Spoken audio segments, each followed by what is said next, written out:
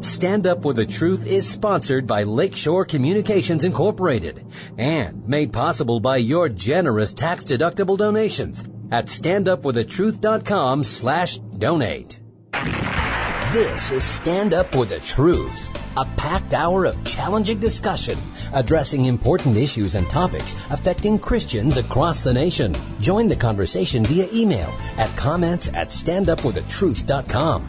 Now, David Fiorazzo. Hi, brothers and sisters in Christ. Hey, hope you're having a wonderful morning so far, or whenever you have downloaded the podcast and are listening. A shout out to our friends across the country who either stream online or download the podcast.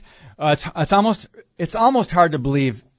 Without God, it would be very difficult to believe the way the podcast is getting out there. It's because of you. And if you're a brand new listener to the podcast, we are censored, suppressed, shadow banned on social media. We do not have a newsletter. We do not advertise. And yet our numbers in the last month have been record numbers in the history of this podcast, Stand Up For the Truth. And that's nothing that we're doing, so I can't take credit for any of that. But, of course, it's the guests we have on, but it's you sharing the podcast. But I also want you to share something else. We've got our 200 resources you can trust. At the top of our website, standupforthetruth.com, there's one word, resources. It's in alphabetical order, very easy for you. Technically, all right, don't count, because technically there are probably well over 200 by now. We keep adding to them. But they're resources you can trust, ministries, news outlets, conservative commentary. So check that out at standupforthetruth.com. One word, resources. So very important topic today. I just want to say off the top, there's a time to preach and there's a time to fight.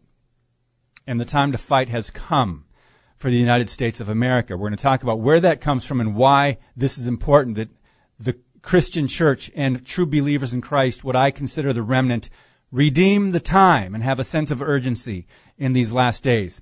And I want to bring on Bill Cook and Stephen Mannion. Stephen, we have two guests today. Stephen is the pastor of Faith United Methodist Church in Lancaster, New York. Bill Cook, we've had him on a couple times before. He's the founder and executive director of America's Black Robe Regiment of Virginia. It's a clergy-led movement of Christian Minutemen actively committed to restoring the foundations of liberty in America. And Bill and Stephen, welcome to Stand Up For the Truth. It's great to be here. Thank you, David. All right, so Bill, since we've had you on before, we've got you linked up on our website. Stephen, let's start with you. We just need to talk a little bit about your background and the United Methodist Church, because as I said before we got on the air, our listeners would be curious, because that's the elephant in the room due to many rainbow flags waving outside of Methodist church buildings and other issues that the denomination seems to be split over. So if you could give us your take and your understanding of where the United Methodist Church is at. Yeah, you know, it's really sad whenever I introduce myself and I say I'm a United Methodist pastor, and I have to immediately qualify that I'm a biblical United Methodist pastor. And it's really sad that it's gotten to that point. John Wesley, if he was alive today, he would be rolling in his grave. Okay, if he was alive, he wouldn't be in his grave. If he was alive, he would be he'd be irate, and the American Methodists would hate John Wesley today. The official teaching of the United Methodist Church on marriage is still good. It's still our official teaching in the Book of Discipline still says marriage is between one man and one woman, and homosexuality is incompatible with the Christian faith. Mostly the American and European Methodists, mostly the clergy actually, have adopted the spirit of the age, have tried to serve God and man at the same time, and so that's really why the Methodist Church is in the place it's in now. All those churches you see that have rainbow flags hanging in their outside of their church are all breaking church law by doing that, but nobody enforces it. It's the Wild West. So that's why the Methodist Church has come to the point where we are preparing for a split. There was supposed to be an official split this year. We were supposed to have a general conference in August. It got postponed for political reasons. They were trying to stall the split. No matter what they tell you, that's what it was. So the Global Methodist Church decided to launch, which is a bunch of former United Methodists that are starting a new conservative group. And you may have seen in the news that 100 Florida churches are all suing the United Methodist Church because they're trying to make it hard for them to leave, too expensive for them to leave. So that's the situation we're in now. I just try to be in my local church and in what I do, I'm faithful to the Word of God and the historic Methodist faith. Thank you for clarifying that, and that's of course what we needed to talk about before we get into the issues we're talking about today. So, Bill, you've been very, very active in Virginia. You and I met a couple years ago at a Liberty Pastors Conference in Dallas, Texas, and it was a blessing to meet you and then have you on the podcast, along with other troublemakers for the kingdom, Dan Fisher, Paul Blair, and Stephen Broden, Steve Smotherman, so many others.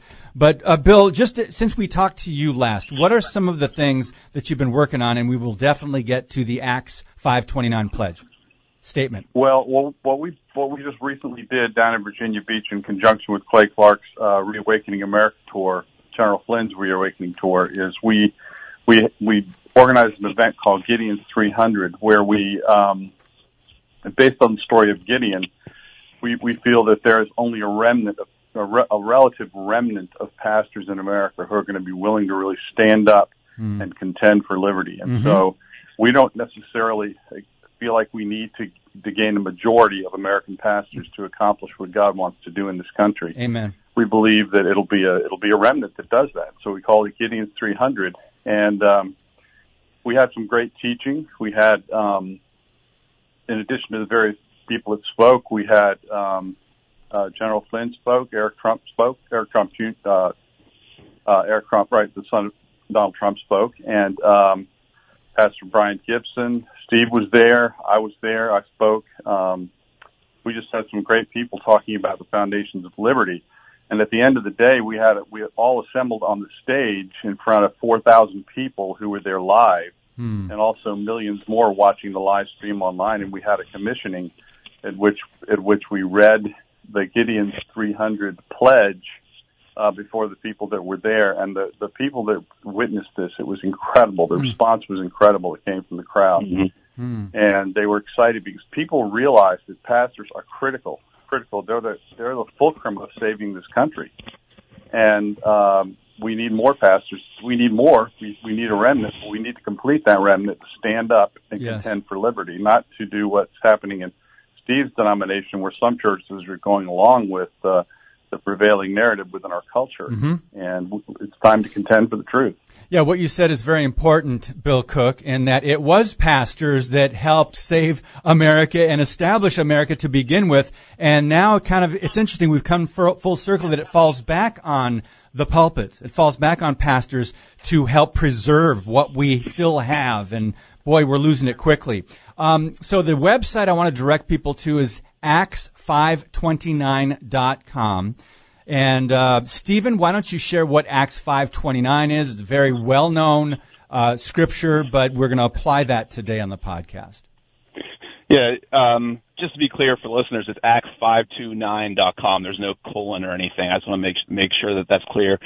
Obviously Acts 5:29 is we must obey God rather than man. And that should be an obvious thing.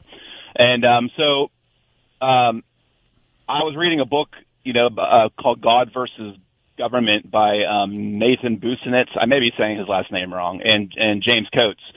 And and in that book, James Coates mentioned how they have in his little town. Well, it's not a little town. In his town, they have a coalition about 4 or 5 churches who all decided that they were not going to close at the order of the government. And I just thought to myself, dude, how cool would that be in the United States to have a nationwide coalition of churches that decide they will not close at the order of the government?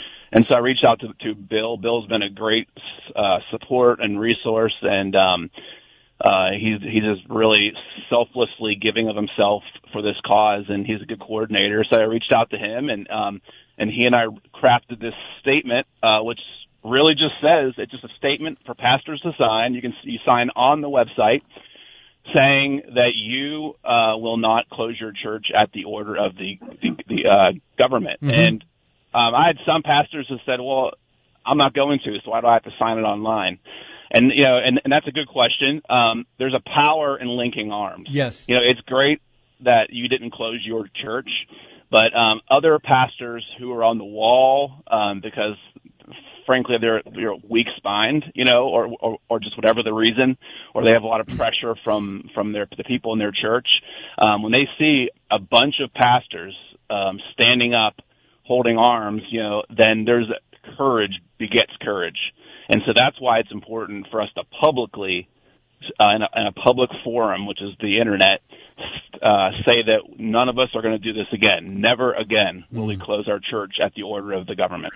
And I think an overwhelming majority of our audience, Stephen, would say, amen, exclamation point, underline. We've had James Coates on this podcast. We talked about the book. We've had Pastor Tim Stevens on from Canada, talking about how he was arrested a couple times for keeping his church open. He is the most respectful, compassionate, mild-mannered man of God, and they arrested him on the driveway of his own home in front of his children. Now let's get to the why.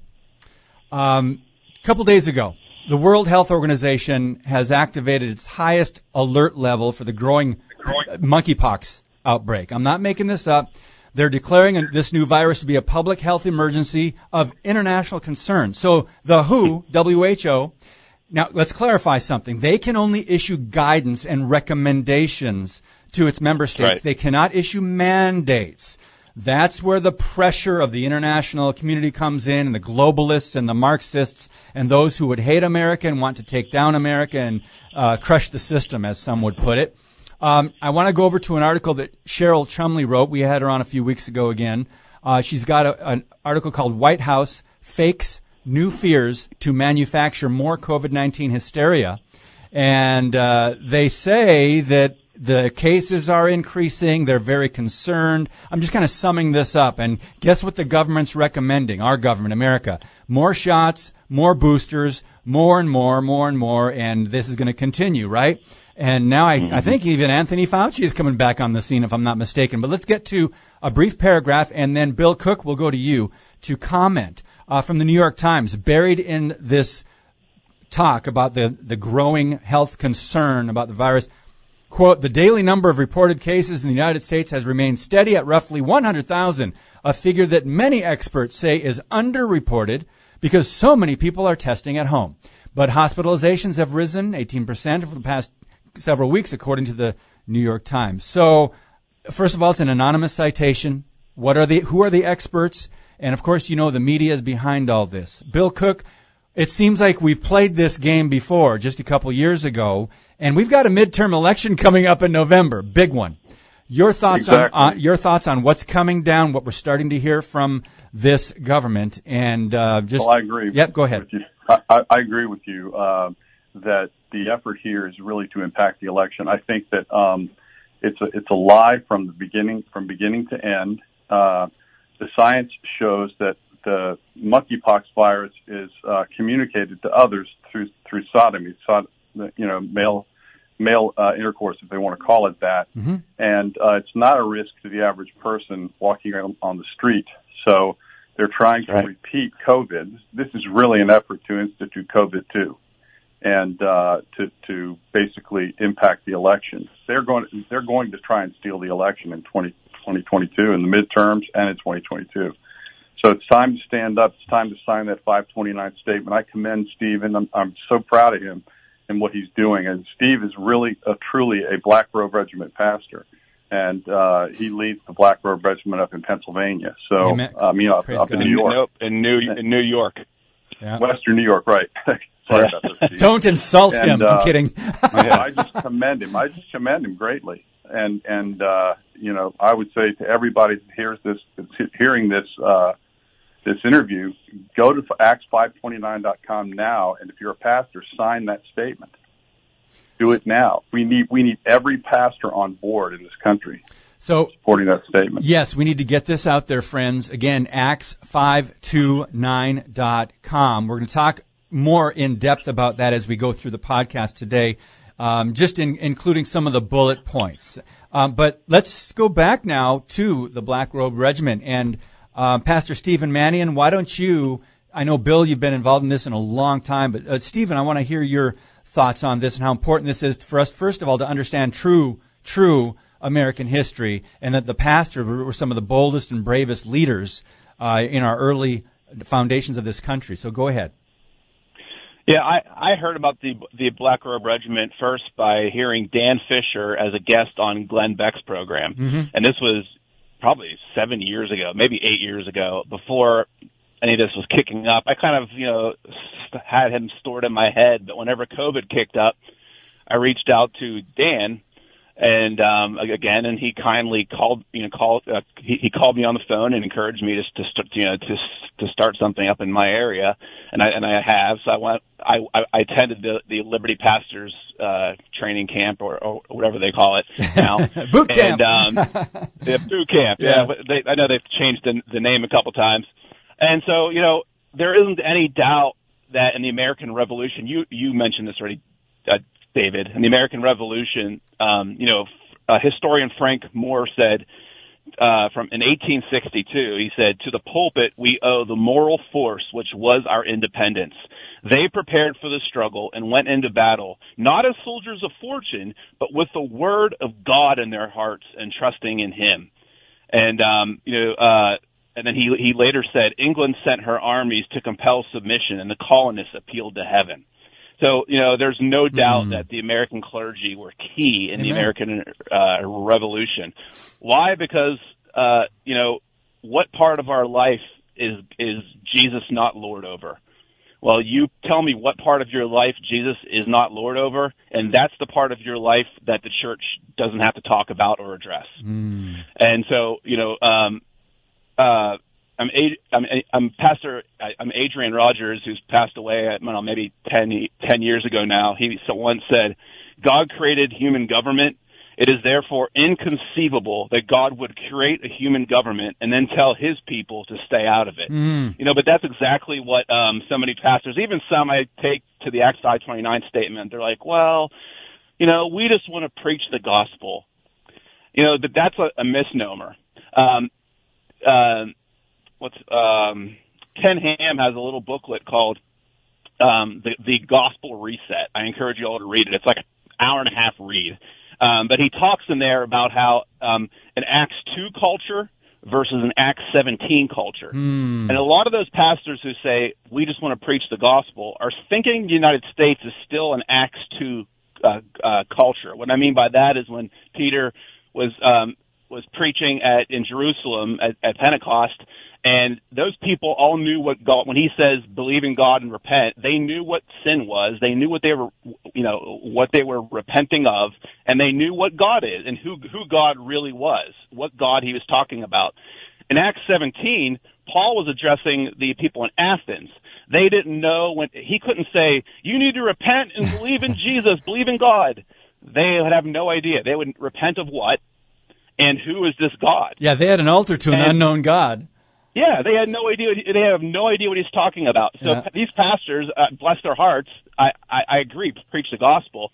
But we're now addressing a culture that does not know who God is, who this God of the Bible is, what's important to him, what's his view of human government, what's his view of tyranny, what's his view of sin. They don't know what sin is. They have no idea when you say repent of your sin. They don't even know what that means. So it isn't 1940 anymore. It's time for the church to step up, and we need to be salt and light, shine out, light into darkness, and be salt to prevent rot. Amen. Amen. Thank you. Pastor Stephen Mannion from New York, Bill Cook in Virginia. They're both online today with us in Green Bay, Wisconsin, technically De Pere, on Stand Up for the Truth. We've got to talk more about this. We know why we're at this place because of the declining biblical worldview, not just among Americans, but in the church as far as leadership. And that's one of the most sad revelations of recent surveys from Barna and Pew and Gallup. But Liberty Pastors conferences are continuing. We'll talk about a little bit of that when we come back. Plus, the Johnson Amendment and more on this Gideon's 300 pledge on Stand Up for the Truth coming up. Your monthly financial support of StandUpForTheTruth.com is needed and appreciated. Now, back to today's Stand Up for the Truth with David Fiorazzo. Today's guests, Pastor Stephen Mannion from New York and Bill Cook in Virginia. Great topic today. I love this because, guys, let me tell you, when I went to the Liberty Pastors Conference in Dallas in 2020, that was a catalyst in my life. And I've said this before on this podcast, not only because of some of the great people I was connected to after that and the guests we've had on the podcast, but just because sometimes you can feel like you're fighting this battle either alone or you just don't have the support or you're looking for more remnant pastors and true believers. And that was just so encouraging to me. I want to mention one's going on right now in St. Louis, Missouri. There's one at the end of August in Austin, Texas, and then they go to Tulsa, Oklahoma for September. And in October, they're in Idaho. So you can go to libertypastors.com. And our pastor here in the small town of De Pere, Wisconsin, he went to one of those, and boy, did he come back with both barrels loaded. It was great. So we encourage you guys to get this information to your pastor.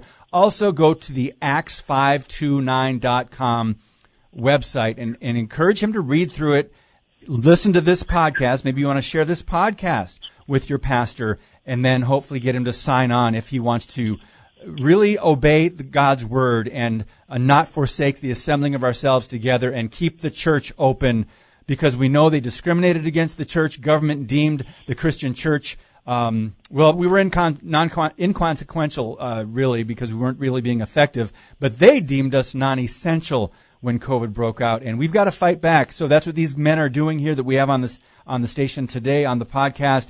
So let's go to the website. Bill Cook, what would you like to tackle first? Do you want to go through some of the bullet points on this Gideon's 300 pledge? Sure, we can do that. Let me just look here. I've got it. I actually have it pinned to my wall alongside the Acts 5:29 statement. And and it's filled with signatures, by the way, because we had a 24-inch by 48-inch poster there for pastors who came to the Gideon's 300 event to actually sign. Cool. And that statement begins with understanding that liberty is sacred, the gift of God, bestowed by Jesus Christ upon his church, the bride of Christ, and that liberty being sacred is the church's sacred trust, and that the church, as light of the world and salt of the earth, is sole curator, trustee, or steward of the civil society and keeper of the blessings of liberty, and that the children of disobedience, walking according to the prince of the power of the air, are incapable of understanding, much less securing the blessings of liberty. Two more bullets. And the temporal governance in the hands of the children of disobedience inevitably devolves into absolute despotism, and that my sacred duty to secure the blessings of liberty to my own generation extends to posterity, and that the temporal well-being of my flock is as much my concern as their eternal well-being. And then we list the things that they commit to doing, like, I will preach the whole counsel of God. I will no longer divorce my role as their pastor from matters that have a direct bearing on their temporal or eternal welfare, nor my role as a shepherd from the deliberations and actions of civil government, but I will preach a minimum of one election sermon before every election, and instill in my flock a biblical worldview by teaching all of the principles therein. And I'll teach my flock that voting in every election for the most godly candidates is a sacred duty incumbent upon every person professing faith in Jesus Christ. I will provide ample opportunities for every member of voting age within my flock to register to vote, and seek to partner with other pastors in my local community to establish and maintain a culture of liberty within the local church and within the local community. So that's excellent. The statement. Excellent. And where can people see that, Bill? Where can people find that? They can send me an email, because we're getting it put up on the website right now. Great. A couple days behind on that, but we're getting it put up on the website just like the Acts 5:29 statement, where Great. they can sign it online, and they can send me an email at rev@blackrobregiment.us. I'll send them a copy of the statement, and they can sign it in that way as well. And wow. Just hang in there. We're going to get it up hopefully today. This is so good, guys, and I think we're going to need to, because I think we're going in this direction, we're going to need to talk about the Johnson Amendment in a few minutes, okay? Mm-hmm. But Stephen, I want to go back to you, and that first point of I will, that pastors are looking at this, going through these. Wow, I can't imagine them disagreeing with this. But there's the first one there. It says, I will, with the help of God, no longer divorce my role as their pastor from matters that have a direct bearing on their temporal or eternal welfare. Now, I want to talk about that because let's talk about their temporal welfare. I'm thinking things like education, things like LGBTQ indoctrination, the government's involvement in these things, the government's promotion of these things, Hollywood corporations, what you are bombarded by in our culture today throughout society. And I didn't even mention the internet and social media. So is that part of what I'm hearing, that pastors cannot divorce that part of their role because they need to equip the saints on how to deal with these things? Am I understanding that? Or please clarify, Stephen. Yes, absolutely. It's interesting that we, as pastors, nobody has a problem with us, whenever somebody has a question about marriage, we bring them the Scripture. If they have a question about family life, we bring them the Scripture. If they have a question about abortion or homosexuality, at least we should, bring them the Scripture and see what the Scripture has to say about it. Even community involvement and charity. But as soon as it has to do with politics or government, we're not supposed to talk about it. And again, you just mentioned the Johnson Amendment, which is a paper tiger, but we'll get to that. Mm-hmm. But yeah, there really isn't, and there really isn't a separation of temporal and eternal. They are intermingled, and God cares about temporal welfare. He obviously, as a Methodist, Wesley was really big on that, about meeting the material needs of people, and not just material needs like charity, but also, speaking out against evils and sin and stuff, because that all sin hurts our temporal well-being. Even if we are covered by the blood of Christ and we're a child of God and we repent of our sin and place our trust 100% on the death and resurrection of Jesus Christ, I still sin, and my sin still has temporal consequences, doesn't it? And yes. I still experience the temporal consequences of my sin. So yeah, we have to address all of these issues. We have to, even if we aren't concerned about the souls of some people, we still have to be concerned about, I'm not saying we aren't concerned about their souls, but if we know somebody who we're certain is a Christian, mm-hmm. we still want to be concerned about talking to them about these temporal issues because we care about their temporal comfort and safety. So let me you said something very interesting, assuming they're a Christian, Bible-believing Christian, and voting and their responsibility as Christian citizens when it comes to our biblical worldview and government and what our government is doing, the policies that are, the legislation, right? I'll never forget, I had a breakfast. I met with a friend. What year was that? 2008, I think, when Barack Obama was running. And I said to my friend, I said, I just brought it up. I just assumed, right? I just assumed he was going to vote a certain way. And I said, who are you voting for in the election? He says, I really like Obama. And I was waiting for the punchline. Because this was a Christian friend, goes to a different church in the next one county over, and I was waiting for the punchline. I'm going, all right, he's smiling, and I said, you're serious? And he says, yeah. I said, well, what makes you say that? He said, well, he's young. I really like the way he speaks. He just sounds so confident. And I'm going, I don't think any one of those is a reason to vote for anybody if you're a Bible-believing Christian. So we had a conversation, and I ended up sharing about his Marxist background and the black liberation theology and his views as a connection in Chicago as a community organizer, Saul Alinsky, and just tried to educate this friend of mine who I just assumed. I know he's a Christian, but I just assumed he did his research. And so maybe Bill Cook, let me ask you this. For us, this is so important that we need to bring this up to friends and not assume that people, sometimes in our own churches, really have this proper worldview when it comes to how we see our government and who we support, the policies we support. Please share your thoughts on that. Well, you know, this issue is something that's critically important because, as you know, one of the things we talk about in the Gideon 300 Pledge, and I know this relates to what Steve is advocating, is the importance of a biblical worldview. And the truth regarding a biblical worldview, the statistics, according to George Barna, show that it's less than probably 7 or 8% of Christians in America, allegedly Bible-believing Christians, actually have a biblical worldview.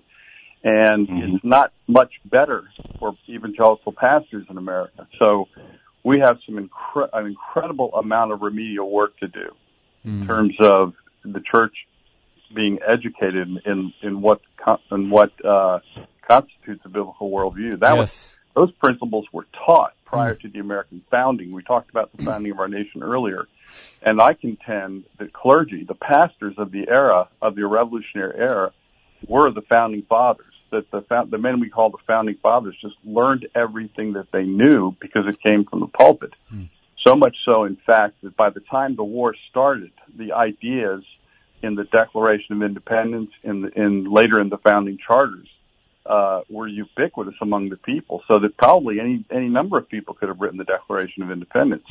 And Jefferson admittedly said that. He said, when I sat down to write, I didn't have to refer to any outside source. Wow. Those ideas were so well known among the people. Amazing. That, as one historian said, there had been a revolution in the hearts and minds of the people before any shots were fired in the American Revolution. Wow, that's great. And we've titled this podcast today, There's a Time to Preach and There's a Time to Fight. I want to go to the Johnson Amendment now because there had to be some sort of transition then early in our history that the pulpits started backing away from political issues, so-called, I put political in quotes, from government involvement to talking about these things from the pulpit. And we can probably look at several catalysts in the last couple centuries. But I want to go to 1954 and talk about the Johnson Amendment and your thoughts on how this has silenced the pulpits, but it's really a self-censoring of pastors and church leaders. And I want to share a quick story, if you just permit me a minute, and I'll go to you, Stephen, in New York. I still, to this day, on my website, the most popular blog post is from May 2015, and it's called The Johnson Amendment and the Agenda to Silence Christians. How that got to be the most popular is a funny story. I came out with a book, I think, that year called The Cost of Our Silence. And I just shared this portion from one of the chapters on the Johnson Amendment. And Jan Markell shared it and other outlets shared it, and it started getting traction in the Christian community, right? And then, lo and behold, Donald Trump's campaigning for president, and he says, one of the things we're going to do is we're going to repeal the Johnson Amendment. Well, of course, most people have no idea what it is, so they started Googling it. And since this blog post was already out there, it came up as in the top 2 or 3 results on the Google search. It went to my website, so I'm going, this is great. So that's why it's still like crazy how this information got out, but I'm just so thankful. So, Stephen, 1954, Johnson, of course, was debating a tax bill to overhaul the tax code on the Senate floor in Texas, and then he slipped this in because there were some anti-communist and there were conservative groups that were coming against him.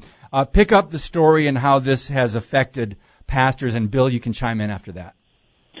Yeah, I mentioned before that it's a paper tiger, but I'll get that in a second. Let's just say, even if there was some dogmatic law that prevented pastors from talking about politics or elections or endorsing candidates, again, we must obey God rather than man. So forget about the Johnson Amendment, first of all. It is irrelevant to us as Christians. Second of all, the Johnson Amendment is powerless. You've had Dan Fisher on here a couple times. I heard him I think it was last week. And they have a group of pastors in Oklahoma, and I think last I heard, I think it was about 2,000 every year. They literally send letters to the IRS saying, we are endorsing these candidates, and let them know they are endorsing them. Why? Because they are begging them to try to use the Johnson Amendment. That's right. Why? And they never do. Why? Because they know, the government knows that if it goes to the Supreme Court, it'll be overturned. They know it has more power just floating out there than it does actually challenge, because enough, the whole, the Overton window has been pushed over so far, and they keep using these kind of things to push the Overton window. So the Johnson Amendment is a non-issue, and even if it was, it shouldn't have any impact on the church anyways. So, Bill Cook, please continue on these lines, because pastors did have a huge misunderstanding of their limitations when it comes to what they could say from the pulpit on a Sunday morning. Please go ahead. Right. Well, the truth is that political sermons were preached in America for 230 years. Yes. They were preached up until the time of the Johnson Amendment. They had probably begun to curtail before that. Mm-hmm. However, the idea of the Johnson Amendment, the idea that the church is to be separate from the state and the state separate from the church, about the only language I found in any charter of government is in the Soviet Constitution of 1933, I think it is, that says those things. But if you think about the first Congress that ratified the Constitution, there were two clergymen in the first Congress. One was a general named General Peter Muhlenberg, and the other was Friedrich Muhlenberg, who was Peter Muhlenberg's brother, who initially contended with Peter about his decision to leave the pulpit for the battlefield, and eventually came around to Peter's way of thinking. And he presided over ratification of the Constitution of the United States the way it was intended. Mm-hmm. So the idea that the idea of separation, as it is construed, as is falsely construed today and addressed in the Johnson Amendment, is ridiculous, because there would have been another revolution had Congress started talking about doing what our government has done today, and it just would not have seen the light of day. So the idea of the Johnson Amendment is unconstitutional on its face, and in fact, when a government begins to try to enact laws that contravene the Constitution, those laws are in principle illegal. Mm-hmm. Well, it is unconstitutional. We have a duty to defy those kind of laws. Yes, and we'll get to that when we come back. We've got to take another break already. We are with Bill Cook in New York and Stephen Mannion Bill Cook in Virginia, Stephen Mannion in New York. We're talking about Acts 5:29, the statement that your pastor can sign to keep his church open when the next, quote, crisis hits and the government tries to control churches and our freedom. So more on Stand Up for the Truth in just a minute.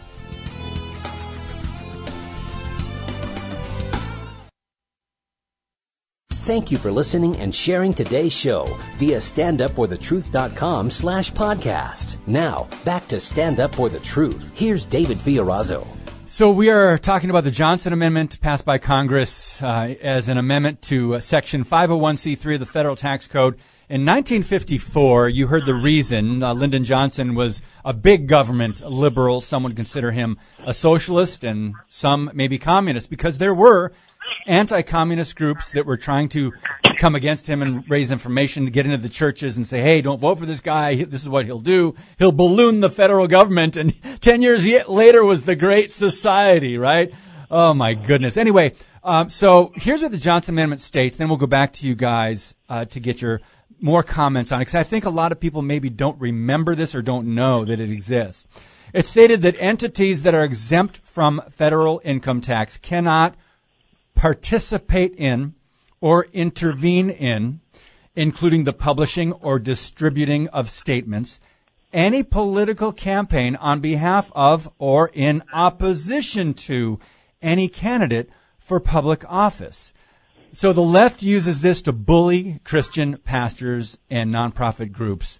So I would love for you to share your thoughts on this, Bill, and continue. Yeah, one thing I'd like to point out is, first of all, churches never needed the Section 501c3 of the Internal Revenue Code to become to be tax exempt. There's a not well known provision within the IRS code. It's called Section 508C1A, and we heard about this week. Yes, at the Future conference in Arlington, Virginia, when we had a couple of speakers get up and talk about that.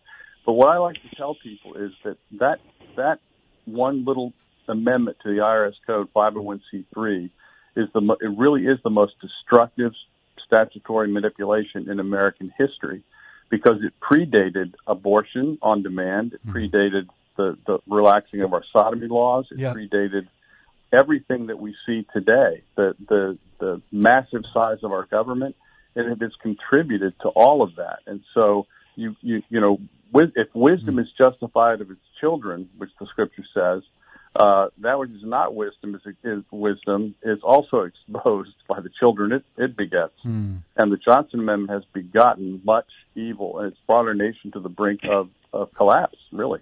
So I want to mention, we'll go back to Stephen, the 508. Can you mention that again? Because we were just talking here in studio that a lot of accountants don't know about this, I believe. Right. Section 508C1A, I'm not an expert on it. I'm trying to learn as much as I can about it quickly here. But you know, the Liberty churches that are affiliated with Paul Blair and Dan Fisher are 508C1A churches. They don't. They just have to have something in their bylaws that specifies that they are that, and they don't really have to come under IRS scrutiny. In fact, they just need to state in their bylaws these things, and they can put them in a file and make them available to whoever wants to see them. But the church does not have to do this. Doesn't have to sign on to this. Stephen, your thoughts? I can add something to that, yes, David. Please do. Yeah, yes, churches are automatically tax exempt.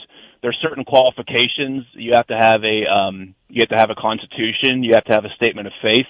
You have to have a board, including a secretary, president, et cetera. There's certain things like that, but you do not need to apply for it or file for it. Wow. You just have to meet the qualifications in case they ever come and ask for them. So churches are automatic. Oh, and you have to have a regular meeting place and time. That's the other qualification for it. So churches are automatically tax exempt. So if they come for your 501c3, hand it to them, and you're still tax exempt. So could you list those 3-4 things again, Stephen, to be clear? Yeah, I'm going on memory here because I helped plant a church at one point, so I had to research this. You have to have a constitution. You have to have a statement of faith. You have to have a board. A board of directors or whatever. Yes. And you have to have a regular meeting place and time. Okay. All right. And most churches I know of have those things, and yet a lot of pastors feel like they're under this weight or the threat of the Johnson Amendment and losing their 501c3 status. I want to quote Eric Stanley, author and senior legal counsel of the Alliance Defense Fund. He said that the Johnson Amendment was a bill that got inserted into the tax code through backroom deals made by Lyndon Johnson. But he said this: "We have grown up with a generation of churchgoers that believe it is illegal for their pastor to address candidates and elections in light of Scripture or church doctrine when there is no valid justification for believing that." Bill Cook, please continue. Yes, there is no valid justification for it. The idea is absurd on its face, and despite, even with the Johnson Amendment and the Section 501c3, we have a moral obligation before God to care for, like we say in the statement I read earlier, that we care for the temporal and the eternal well-being of the people within our flocks. And so, if government is turning toward tyranny, that can't possibly be good. And so if we're going to function as the church and be the curators of the civil society, like the statement says, then we need to get involved in everything that impacts the temporal welfare of the people in our flocks. In fact, I forget who it was that said this, but if we don't preach the gospel as it relates to the moral issues of our day, we haven't preached it at all. So you can't separate morality from government, and the idea that the church can't address those things it's patently ridiculous. Amen. Especially in America, where we have the First Amendment. Yes, and I love how Paul Blair addresses that in one of his presentations called talking about compartmentalizing our faith. Stephen, any thoughts? Yeah, like you said, Paul's talking about. He says there's like a Gnostic influence. You know, there's the physical and there's the spiritual, and they are somehow two separate things now in our world, you know, and in the church. They shouldn't be. So that's what Bill's first point on the Gideon's 300 statement is basically saying. You have to address these things, and we have like Bill just said, we have a moral imperative to do so. You know, Philippians 2:15, Matthew 5, we're supposed to be light and we're supposed to shine into this crooked and perverse generation. We're not supposed to passively wait for this whole generation to go to hell. Mm-hmm. So, well, you know, another thing that pastors need to realize is that one day they're going to give an account to God for their preaching, and they are held to a higher standard before God. And so, imagine standing before God and saying, "Well, Lord, I obeyed the Johnson Amendment, and I didn't preach political sermons, even though I knew that would have, you know, been to the welfare of my people." I don't think they'll get a pass. No, that's really eye-opening and kind of sobering when you think about that, standing before God and answering. I mean, we're all going to stand before God one day, but pastors and teachers, as what Scripture says, will incur a stricter judgment because we are supposed to teach the whole counsel of God and study to show ourselves approved, diligently, accurately, handling the word of truth. And my goodness, I'm thinking about so many pulpits across the country in some of my travels, and boy, have we lost the art of bold preaching of the whole counsel of God, guys. I want to quote a troublemaker for the kingdom named Bill Cook, who several years ago said, pastors, if you will not preach an election sermon, then you can't claim you are willing to preach the whole counsel of God, end quote. Bill, could you explain, because I don't think most people know that happened in our past history, which you said earlier in the podcast, and what exactly that would entail. Well, a good example is a sermon that was preached a couple of years ago by Pastor Gary Hamrick up in Loudoun County. Yes, where he presented an excellent election sermon, talking basically, you know, preaching this so accurately about what the Christians' role in relation to civil government and voting that he didn't even have to talk about who was running for office.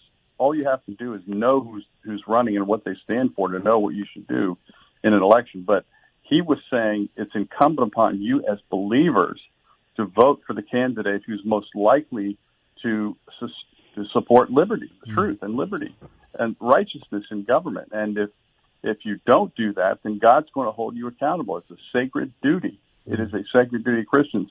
And so pastors, I mean, at the earliest years of America, they would endorse candidates and say, "This is the man you want.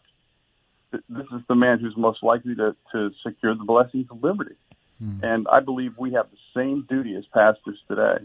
So if we're not willing to address the moral issues of our day as they relate to the civil government and its impact on the civil society, then we haven't preached the gospel at all. Stephen, you mentioned something earlier, and I want to go back. This is in the previous segment. I just thought of this as Bill was speaking. There are a lot of good men of God that might not be considered bold pastors or preachers, and they want to stay true to the gospel.